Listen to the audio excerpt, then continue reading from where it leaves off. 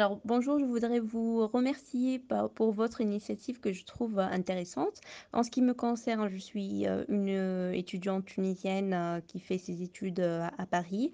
Suite à cette crise, en fait, les cours sont toujours maintenus. On fait les cours en ligne par le Teams.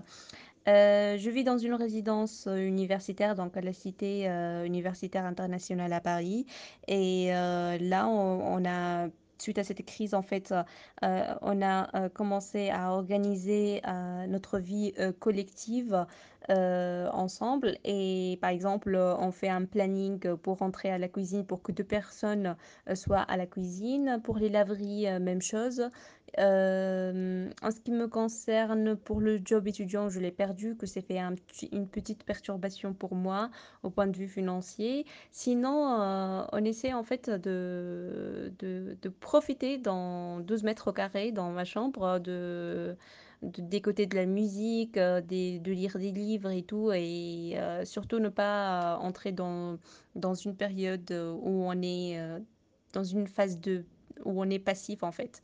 Et on essaie en fait de renouveler notre énergie malgré que le confinement est un peu dur, mais on essaie de s'en sortir.